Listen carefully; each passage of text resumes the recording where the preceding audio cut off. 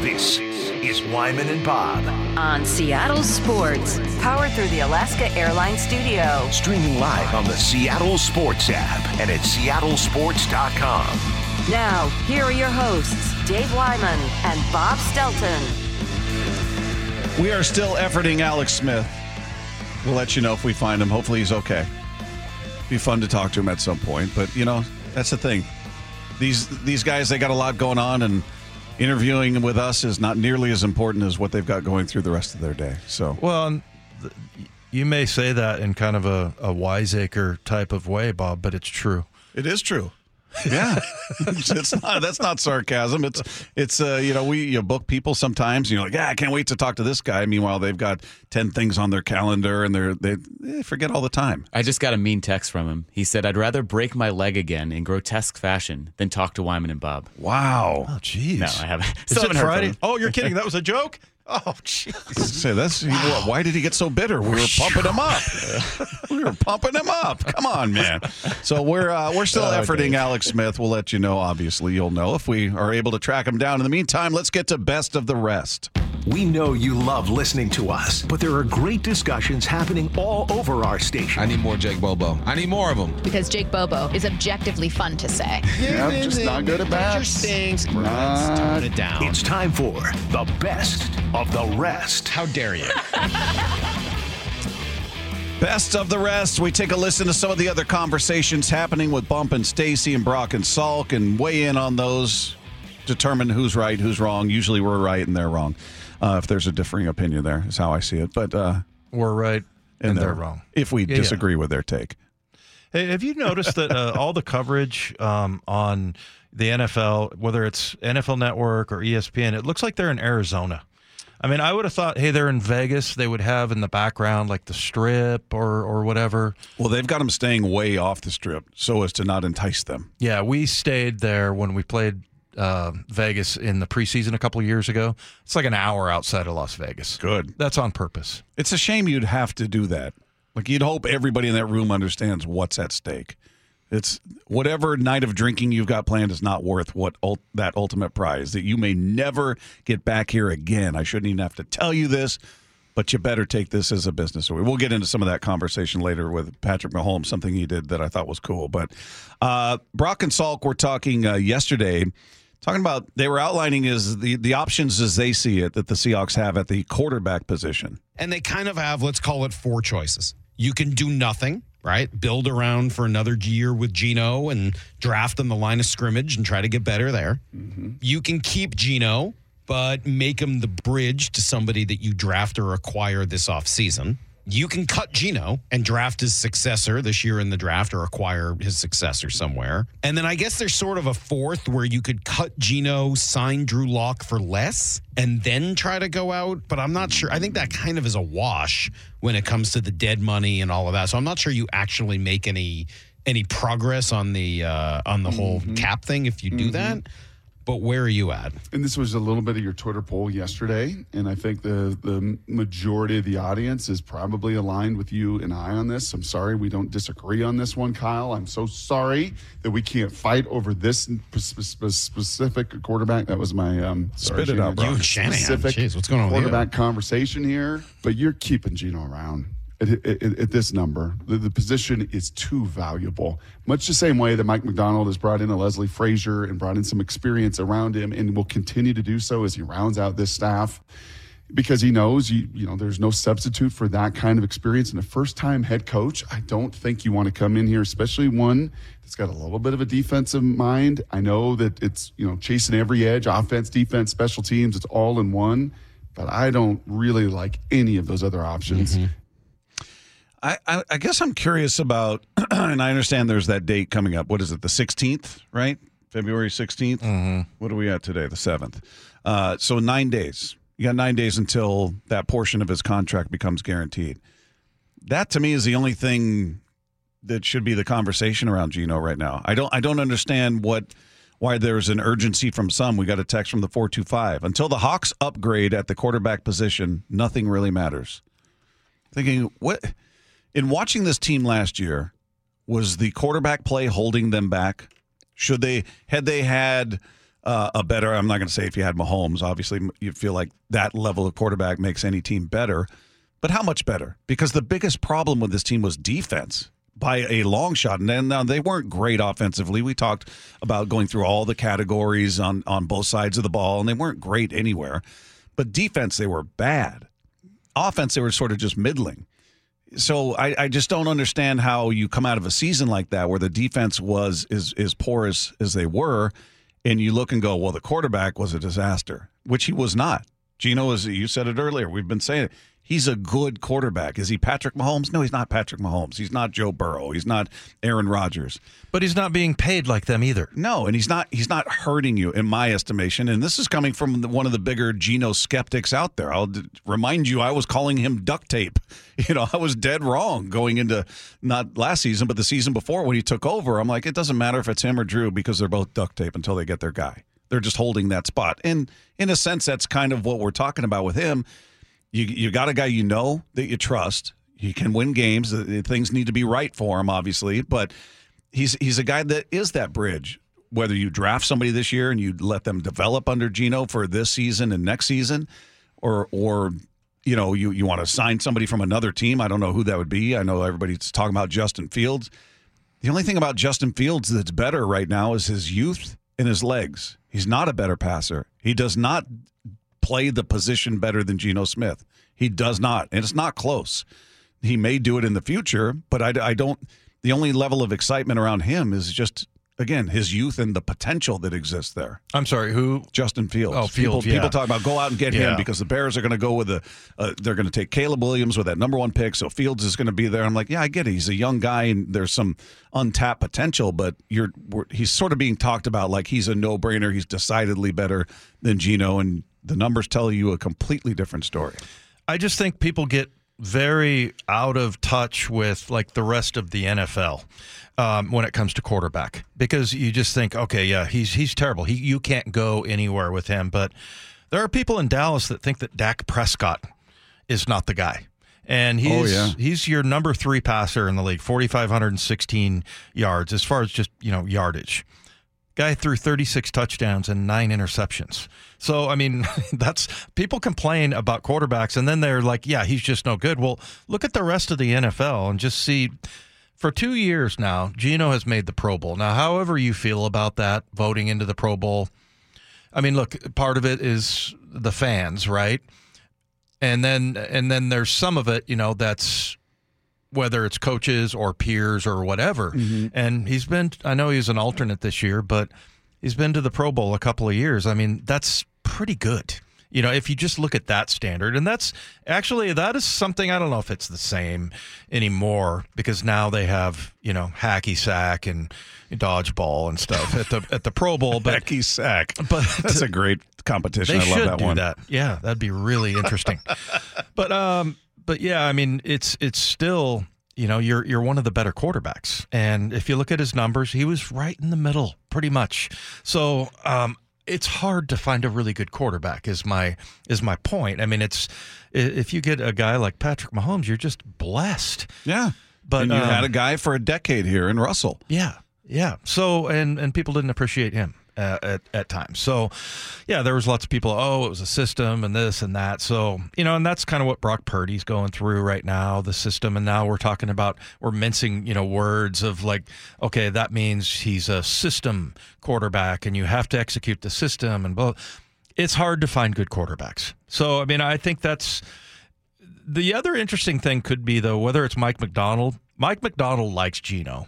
From what we've heard anyway. What we heard at the press conference is that he went over and talked to Geno before the game, or maybe it was after, and just told him how much he admired him and thought, he's a good. But what if Chip Kelly comes in and he's like, I'm a Drew Lock guy.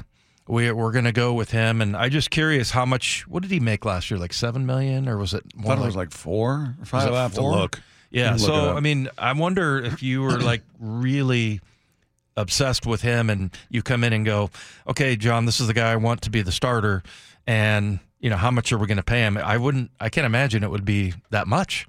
Drew Lock? Yeah. It'd be less than what Geno's making right now. Absolutely it would be. So I don't know. We'll see as far as that goes, but I just think people are taking the whole evaluation of Geno again, and I know that some of it was CeeDee Lamb's mom that was complaining about Dak Prescott. Yeah. But there's lots of detractors for a guy like Dak Prescott, and he put up amazing numbers. He was a 69.5% passer, 4,500 yards. I mentioned the 36 touchdowns, 9 interceptions, single-digit interceptions. When you're in the top 10 as far as yards is remarkable. So, that's just the way people look at quarterback. Geno is a good quarterback, no question about it. But is he great? Is he one of the top? Like I said, the guys that get, whether it's, you could say Brock Purdy, Patrick Mahomes, Dak Prescott, I mean, they're blessed. Mm-hmm. They're blessed to get those. There's only a few of them. So I don't know. It just, whenever I hear the Geno criticism, I just think it's often very overblown. It's the one position, other than offensive line, I would say, where people don't really understand exactly, what they're looking at. I mean, I think quarterback's always touching the ball and everything, so it's measurable. Yeah, it's the most recognizable player on the team, generally. No question. So, but I think it's also the most over-scrutinized. And, and the reason why I mention offensive line, just because a lot of people don't know exactly what the assignment is and whether a guy made a mistake or not. But there's just so much scrutiny at that position. But that's what, that's what the NFL is all about. I mean, they've made rules and fines and things like that to punish people for hurting the quarterbacks. So that's just kind of how it goes. But for Geno, he's given you great flexibility, I think, as far as your salary cap goes. Yeah. And he's a better quarterback than what he's getting paid and the amount of salary cap that he's taking up. Yeah. By the way, it was $4 million for Drew last year. Wow. And we'll move on to some of these other conversations, but 360, it's time to stop blaming the defense. They were on the field 2/3 of the season due to Smith not being able to convert third downs. Listen, the defense had their own problems. If you were being objective and you watched that defense throughout the season, they couldn't tackle. Their tackling was horrific. That didn't have anything to do with fatigue. That was happening early in the games. That was happening on first drives of games. So I don't know what you're watching when you talk about blaming the defense unfairly. Did they say they were fatigued? Well, implying it, saying they were on the field 2/3 of the season. Okay, but when you're on the field and you're jogging, you don't get very tired. I'm sorry. That was just a blanket statement. I was so frustrated by the defense. Yeah, I don't know how you can look at it and feel like, well, it's not really their fault. I'm not saying the offense was perfect. I'm not saying Geno's perfect by any stretch, but I think he's good. I think he's fine for now. I think he's your guy that I don't feel like he's a liability. I don't feel like he's elite. I think there's space in between those two things. And right now you're in a great position, as you just said, with the salary cap. He's not being paid stupid money that's inhibiting you or keeping you from signing other players. It's a matter of them spending wisely on the guys that they do bring in. But it's not going to be, if they don't get the guy that they need, it's not going to be because, well, Geno's being paid too much. Right. And then I feel like it's just, if you want to go to Drew Lock, you're going to take a big cap hit for Geno, so that savings may be negated in a big way. And then the play on the field, I don't know what to expect out of Drew Lock. I don't know that he's an upgrade. I don't know that he's more accurate. I know he's more athletic. We know that. I think that much has been obvious. But outside of that, what can you count on from him? Have you seen enough to count on? Well, he does this great. He's going to be great at this. I have no idea. Yeah. Well, and I'm looking at the top quarterbacks. There's 3 quarterbacks that had less interceptions than him. And I mentioned how much I value that. C.J. Stroud, amazing rookie year, 23 touchdowns, 5 interceptions. So just to get into the details there, he didn't make a ton of mistakes. And, to me, I think they can get the run game going. That'll really help Geno, and that's something that helps every quarterback. Every quarterback, whether you're Brock Purdy or Patrick Mahomes. But I think that there's a little bit too much scrutiny. I think we've got my point would be we have a really good deal going with Geno Smith right now. Yeah. This from Bumpin' Stacy yesterday, talking about 2 big roster decisions as they see it facing the Seahawks. In this moment, you are John Schneider, and you, Bump, need to decide whether or not you want to keep Geno as your starter. You have a really solid 2022 season with some struggles at the end, an up and down 2023 season with a Pro Bowl appearance in both seasons. You're heading into this one paying him significantly more, $31 million against the cap, than his $10 million in 2022. Do you keep him? I'm signing him. I'm keeping him. You still want to give the people something to believe in, and you want to support your offensive coordinator as much as you can. So I look at Geno and I go, that's a perfect way to do it. You're not starting with a rookie. Next big decision. This one's especially interesting. What do you do with Jamal Adams? Jamal Adams, not set to become a free agent. He is under contract for you. So you need to either trade or release him. This is on Mike McDonald. This is on how he imagines that Jamal fits into this defense. If you look at what he did with Baltimore, there were plenty of times where he had 3 safeties out there. He used to walk Kyle Hamilton into the box, and he'll be that extra run guy. That's Jamal's game, but does Mike think that he has that left in the tank? Also, how's his recovery going? What's the communication like with Jamal and his team? And can you get eyes on him and watch him move and see what you want to do with him? Because I think that if used correctly and if he is healthy, he can help this football team. But it's all on how Mike and Leslie Frazier kind of view this guy, and John Schneider as well. I think everybody views Jamal Adams in the NFL the same when he's healthy. Right. I think everybody sees what kind of a spectacular player he is. I just wrote down 3 words. Is he healthy? That's the only thing that I am curious about. I know he can play, and I know that he really can play, especially if you put him in the right position. And I feel like Mike McDonald would that'd be his dream to have a guy like Jamal Adams, who really, he's the size of a lot of linebackers right now. You know, when you look around the league, you look at some of these guys, they're in their, 215, 220, 225, and guy can just fly around, make plays, is incredibly instinctive. But if they can't get that, this, from everything I've heard about this injury, it's bad. It's to me, it's bad. If you can't slow down, if you can't, and this was something that he would, and what always stands out in my mind was you talking about at the press conference. I didn't see it, but you were describing how he was saying that he has to go to the sidelines and use a stim machine. And I mean, this is just to get him to go out and play the next series. Yeah. What's he doing the rest of the week? He can't practice, and he probably can't do all the lifting and things, but the basic thing that he can't do is he can't stop. He can run, but, you saw him run right past a blitz against Cleveland last year, and it was like he was running too fast. And I remember Bobby saying maybe he should slow down, or it was KJ say he should slow down a little bit, but I think that's what the problem is. He starts running, he can't stop because his thigh, it's bothering him too much, and it's a pretty serious injury, and they can't figure it out. The doctors nowadays are wizards. What they're able to do and, get an ACL like with Jordan Brooks and then have him, 6, 7, 8 months later ready to play. It's amazing, but they can't figure this one out. Otherwise they would, because he's an incredible asset to your defense. So, yeah, to me, hearing the speculation on whether or not he can play, to me, is just ridiculous.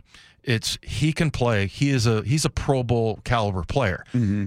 It's just that if he's not healthy, then, and I always said this, you can't go out there 80% or 75% or whatever. It's like it's either a go or a no-go. Can you play? Yeah. And he can't. Maybe this time off will allow it to heal properly. Maybe that was soon to get out there based on the severity of that injury. So, I hope so. So maybe this time off and he's going to come back that much better. We'll find out. But it is punitive if you are to release him. Now, Bump's at $31 million. I'm looking at Spotrac, and they've got it at $26.9 million. It's not a huge difference, but it's a few million. I don't know what the correct number is in terms of cap hit.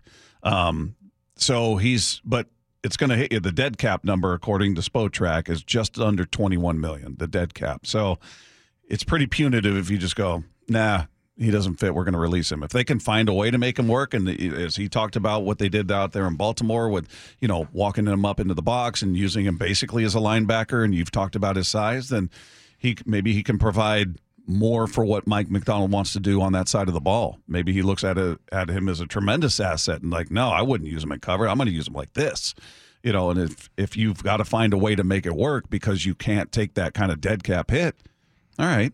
Hopefully this time off will, get that leg that much better, and maybe he will be closer to physically 100%, and then use him in a way that takes advantage of what he does really well. Well, and this at 253 chimes in here. Wow, he'll have $100 million in the bank without playing, and I think people they don't like that part of it. This is the nature of the NFL. I mean, you get hurt. I remember Shanahan telling me that, Mike Shanahan, like, yeah, well, you've been hurt. I'm like, yeah, no crap. You get hurt playing this game. That's just what happens. But I mean, down the road, there was nothing to indicate that he was going to be unhealthy here. Yeah, nothing. When he played with the Jets. So I'm just saying that this guy is the kind of defender that if he's healthy and he's playing like he played when he came here in 2020, you pay him as much as safeties get paid in the NFL. That's how good he is. All right, there you go. A couple of conversations happening around the station. We do that each week, the best of the rest. Meanwhile, could the Oakland A's really end up back in Oakland instead of Vegas? There are more things that could be pointing to that option. We'll get into that next with Wyman and Bob. This is Seattle Sports on 710. Wyman and Bob. Powered through the Alaska Airlines Studio. On Seattle Sports and the Seattle Sports app. Welcome back to Wyman and Bob. I'm the responsible host that got back to his station on time. Much to the chagrin of Matt Nelson. I was brushing my teeth, Dave. He was just we'd never get in the way of that. There's priorities here.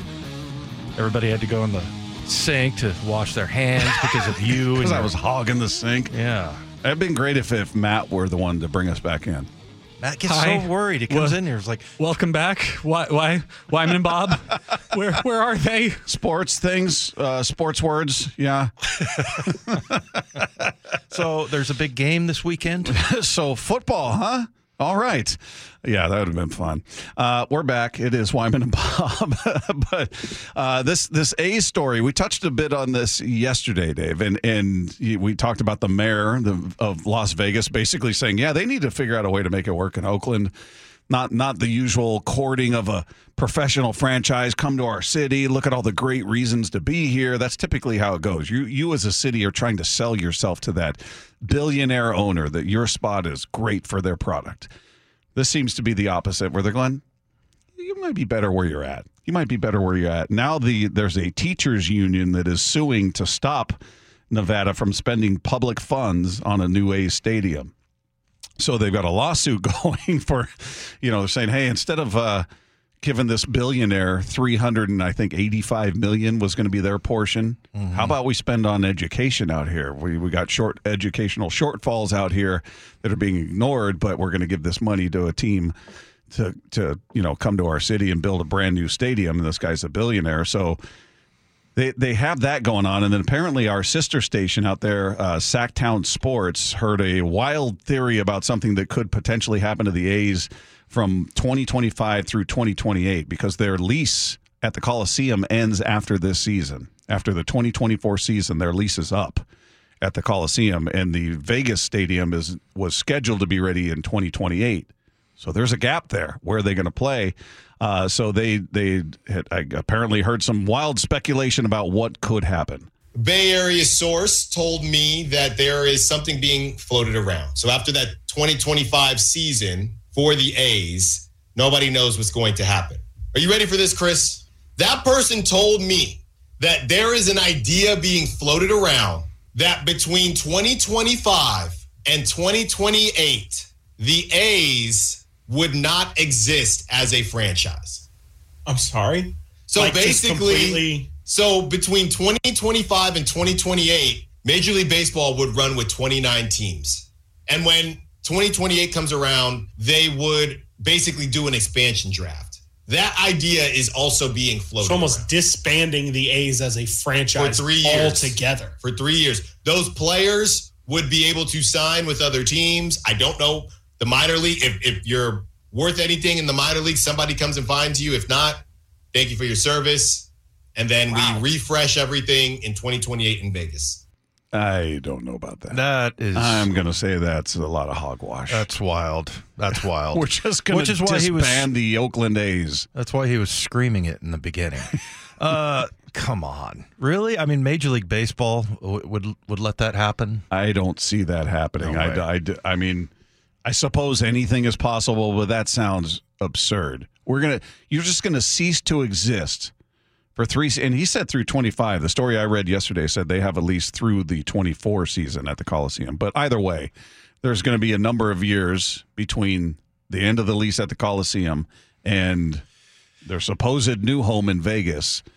And that question is yet to be answered as to where they were going to play. But the idea that instead of finding an alternate site, you'll just cease to exist, and all of you players on this roster, good luck to you. Hopefully other teams want you. Yeah. I don't see that. I don't see the Players Union sitting well with that. I don't see Major League Baseball. It's a horrible look. Maybe they would force Fisher to sell the team. I don't know. I don't know. That would what be would nice. happen. Yeah, for the players and the fans. I hope it stays in Oakland. I hope all of this ultimately results in them remaining in Oakland and somehow figuring out a deal. And the local, I don't know, the mayor, the local government in Oakland had said, we've made these proposals for a new building and we want them to stay. So you've got your local government where you currently exist that wants you to stay there. You've got the place you want to go that doesn't really seem to want you there. They don't seem that excited about your presence at all. Well, and it's interesting, too, because, doesn't that eventually bring in more money? I know they're putting some money up front to get the stadium built, but isn't it in the long haul that you're going to get more commerce in Vegas and more tax dollars and things like that it'll even out at some point? Or maybe it's just that Las Vegas just doesn't need any more money coming in there. That's what I was just going to say is it's already a destination. Yeah. Now they've got the Raiders there. They've got the Sphere there. They've got every reason for everybody else around the country to look at that and go, Let's go on vacation. We're either going to go catch a concert, we're going to catch a show, we're going to catch a Vegas Raiders game. Create lots of taxes. Yeah, they don't. Yeah. It's sort of like the idea that the NFL is going to rig the season in order to make more money. I'm like, they already have billions upon billions upon billions being generated every year. Right. They kind of don't need to risk it all by scripting a season, as some maniacs out there think. But that's kind of where Vegas is. Like, we don't really need the A's. We're not hurting for tourists to visit our city. It's already been a destination for decades and decades and decades, and it continues just to grow. So the idea that they need the A's on any level, I think that's being made clear. They don't need the A's. Could the Oakland A's get any lower right now? There's a team, there's a city, and they don't want them there. They don't want them there. That's got to be the low point for the A's. And I don't know what the criteria is for. You mentioned earlier about a forced sale, but I don't know. I feel like if this was the NFL, they would have either done something about this franchise, or they would have possibly. Look, they did it with with the Commanders, basically. Mm-hmm. So I don't know what it is that you have to do to get kicked out, but you can no longer own this team. Yeah. We'll ask Morosi. Luckily, we got Morosi with us today at 5, but the idea that they would just we'll play that soundbite for him and see his response. And I went back, I looked at that article from yesterday, and it says that Fisher, who's the owner, his plan to finish the park in time for the 2028 season and leave the cavernous and worn-out Coliseum in Oakland, the 5th oldest stadium in Major Leagues, after the team's lease runs out following the 2024 season. So according to this ESPN article, this coming season is it.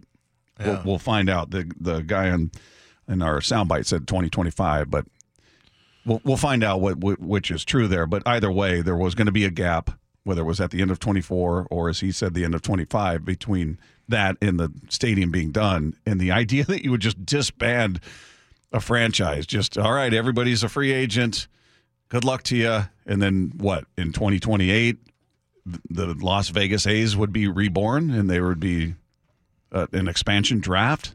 I'm sorry. I just can't buy into that. It just seems to me, having been to that stadium a number of times, and maybe we should take like a field trip. The three of us go down there and catch a weekend of games with the A's, and just. I heard there are a lot of good seats available. Yeah, exactly. But yeah, you just walk around, and I just remember playing there. This was 2016, I think. What was Chris Carson's rookie year? I think it was somewhere around there. I went down there to do a preseason game and went into the locker room and everything, and I've told the story before, but that's the last place I played. In 1995, my very last NFL game was in that crap hole. And it was exactly the same in 2016. The locker room, like the wall-to-wall carpeting and just everything. I mean, I feel like just you could improve just a few things to make it at least like on par with the rest of Major League Baseball. You're not asking for glamour or anything like that, but just at least do the locker rooms and do, some of the things around that stadium.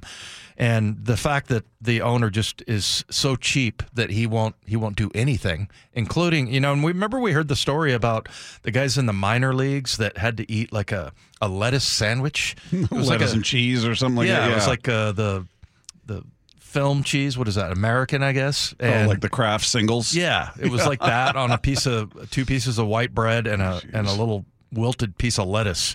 So I mean, I just feel like that it's sort of coming to a head with the A's that at some point Major League Baseball has to do something about that franchise. Well, we'll talk to John Morosi at 5:00, get some clarity on this if he's got any on his end. But yeah, what a disaster. Meanwhile, what if the Seahawks had drafted a defensive player at number 20 this past season? It is What If Wednesday. We'll do that next with Wyman and Bob. This is Seattle Sports on 710. What? It's time for What If Wednesday. Coach would have put me in fourth quarter. We'd have been state champions, no doubt. Wyman and Bob rewrite the scripts of major moves and moments in sports every Wednesday afternoon. Now step into an alternative reality with Wyman and Bob. It is What If Wednesday, presented by Mazda of Everett, where we play the hypothetical in honor of the late, great John Clayton. We used to do it at this time because we talked to him at 4:00. And as we tell you, he just absolutely refused to ever engage in hypotheticals. Just wouldn't do it. So we would do it right before him. What if this happened, John? Well, that would never happen. I had that as an argument one time. That would never happen. Yeah, I was like, well, what about, and it was a legitimate concern. It had to do with maternity leave. Oh. Yeah. In this case, it was paternity leave. Yeah. And I was like, well, what if it was, Felix Hernandez and it's Game 7 and his wife's having a baby, and what do you do then? That would never happen. Like, that's the most unintelligent response I've ever heard in my life. That wasn't John you were having that conversation. Oh, no. Yeah. No. Yeah, John would give that response. Was somebody but we work with, but yeah, it was just like, really? Yeah, John, I love it. I love that he would just. Well, no, that wouldn't happen. I know, John, but hypothetically, let's just say it did. Well, it wouldn't though. He just wouldn't engage. All right, let's just leave it there. I've seen John actually. I saw John walk away a couple of times in arguments like that. Oh, really? Yeah, it was me and Mr. Nordstrom, John Nordstrom, and we were talking about somebody that he didn't like, and he just like turned and walked away. I was like, all righty then. That's good. I miss him. The professor. I miss that guy. Miss him. But anyway, today's hypothetical, What If Wednesday. What if the Seahawks had drafted a defensive player at number 20, where they took JSN, and we did, and this is kind of in light of the article, the redraft that ESPN put out. You can check it out at ESPN.com, but they did a redraft, of every position in the draft, and at number 5, they had the Seahawks still taking Devin Witherspoon. At 20, they had them taking your guy from the Rams, Kobe Turner? Yeah, Kobe Turner, yeah, interior defensive lineman. So why is he my guy? Because you were the one that sort of pointed out, this guy's having a heck of a year. Yeah. Like I think when we were getting set to face the Rams. So it was a shock to me at that time. Well, he's not a big name. He's not. He wasn't garnering a lot of headlines, so it was kind of a fairly obscure name in the way of being mentioned a bunch. I'm sure he is down there, but up here you're like, wait, who? Yeah, you didn't hear, like, when we talked to the Rams reporters, nobody was like, oh, man, this rookie, Kobe Turner, ended up with 9 sacks. Yeah. 9 sacks. So what if they had gone, maybe it wasn't him, maybe just another defensive player at 20? Would it have mattered, considering what we saw from this defense? Would one other rookie, unless they were playing at the level of Devin Witherspoon, which I don't know that you could expect that at 20, and I didn't really expect it at 5, to be honest. I thought it'd be a much slower build. But would it have had a dramatic impact in a positive way, in your opinion, on what we saw from the defense? No. The end. I'm sorry. There was so many things wrong.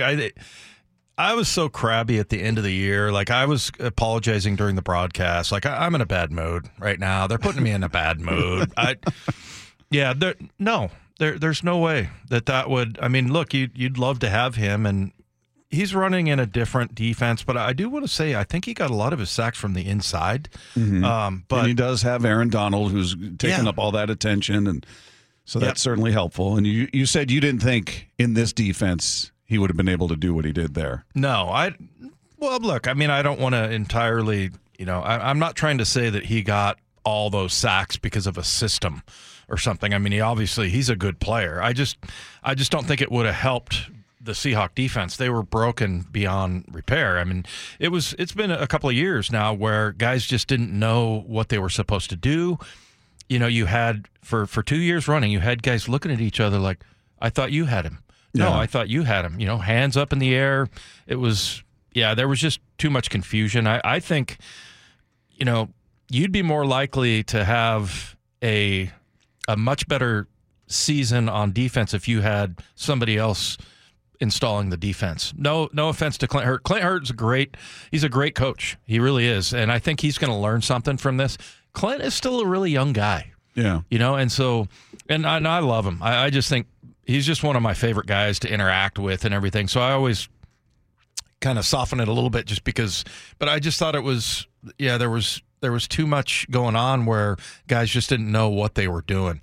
And so, I made a big deal over the weekend and, yesterday and the day before that, actually, about how the Niners were talking about play number 4 and play number 27. That was so despicable to them that, and when I went and looked at the plays, other than Chase Young's was really remarkably bad, and it was on the 15-yard Jahmyr Gibbs touchdown that the Lions scored on them. But if you looked at the other one, it looked like business as usual with the Seahawks defense. Just guys, there were a few guys jogging, and there just wasn't a whole lot of effort. So it stood out for the 49ers, like, what the heck was that? Versus the Seahawks, like, well, yeah, that's how we do it. It's just regular play. Yeah. I mean, other than Chase Young, and, if you looked at a lot of that, and look, I don't blame the players necessarily. I think they're going to get whipped into shape, if they have a defense, and I expect to hear this during camp, is like, oh, man, this is just a defense that just allows you, and it's not a magic bullet, okay? It's not like he's reinventing the wheel. It's just the way that he teaches it and the way you process it as you take it in. And a lot of it has to do with, you hear a lot about install, about how they're, putting their defense in. You start with like the most basic thing. And that's what we heard from Mike Macdonald. He goes, this is a defense that it has elements that you can master, which I thought was really cool to hear that like everybody kind of goes through the same process. And it's like, you're going to get this part down. Then we're going to layer more complicated things on top of it. And, that to me is going to be, if you'd have said if Mike Macdonald was running this defense last year, would there have been a tangible improvement? I would have said absolutely, yes. So it wasn't lack of talent. It was about how the talent was being utilized or not being utilized. Right. And I think that, I feel like you could have put, and they did have some really good, Boye Mafe is a really good player. Jaron Reed, however you feel about him, he had almost like a Pro Bowl type of year, having 7 sacks from the inside. He blocked a kick, a field goal.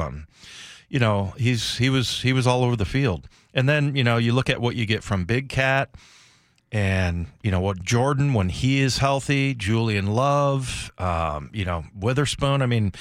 For that amount of talent, I think they underperformed pretty significantly. So, to me, it was much more about the system than an individual player. Also, then the other thing is you wouldn't have JSN. And Jackson Smith and Jigba, he had, I know Tank Dell was part of that redraft that we talked about in the first segment, but, JSN had pretty close numbers to Tank Dell. Now, Tank Dell was drafted later and all that, so you could say he's more of a steal, but JSN had some good numbers that he put. He was around 600-700 yards in receptions. His target to catch ratio wasn't great. It was like 67%, but he's a rookie that, remember, had to have surgery at the beginning of the year on his wrist. Yeah. And it kept him out like 4 days or something. So I don't know. This kid's he's very valuable. And so, I'm happy to have JSN. Yeah, I don't. There's no regret attached to that pick at all for me. I mean, I get it looking at, the redraft is always easy. That's the Monday morning quarterback. Yeah. You look at, we took this guy, but look at this guy was available. Look what he did. It's very easy to do. But JSN had a pretty representative season. I don't think he was absolutely off the charts brilliant, but he was a good, solid guy. Made some fantastic catches, and gives you no reason to be anything but excited about what he's going to be moving forward. So yeah, I'm with you. I'm happy with him and look forward to what he turns into. It takes a special type of eye to identify talent like JSN. That's what I heard. Not I everybody. think you and I have that. Not a lot of people do, Dave. Yeah. But you got to know ball at the same time. All right, coming up, there are still some big names looming on the Major League Baseball free agent market, and one of them could be an option for the Mariners. We're going to get into that next. It is Wyman and Bob. This is Seattle Sports on 710.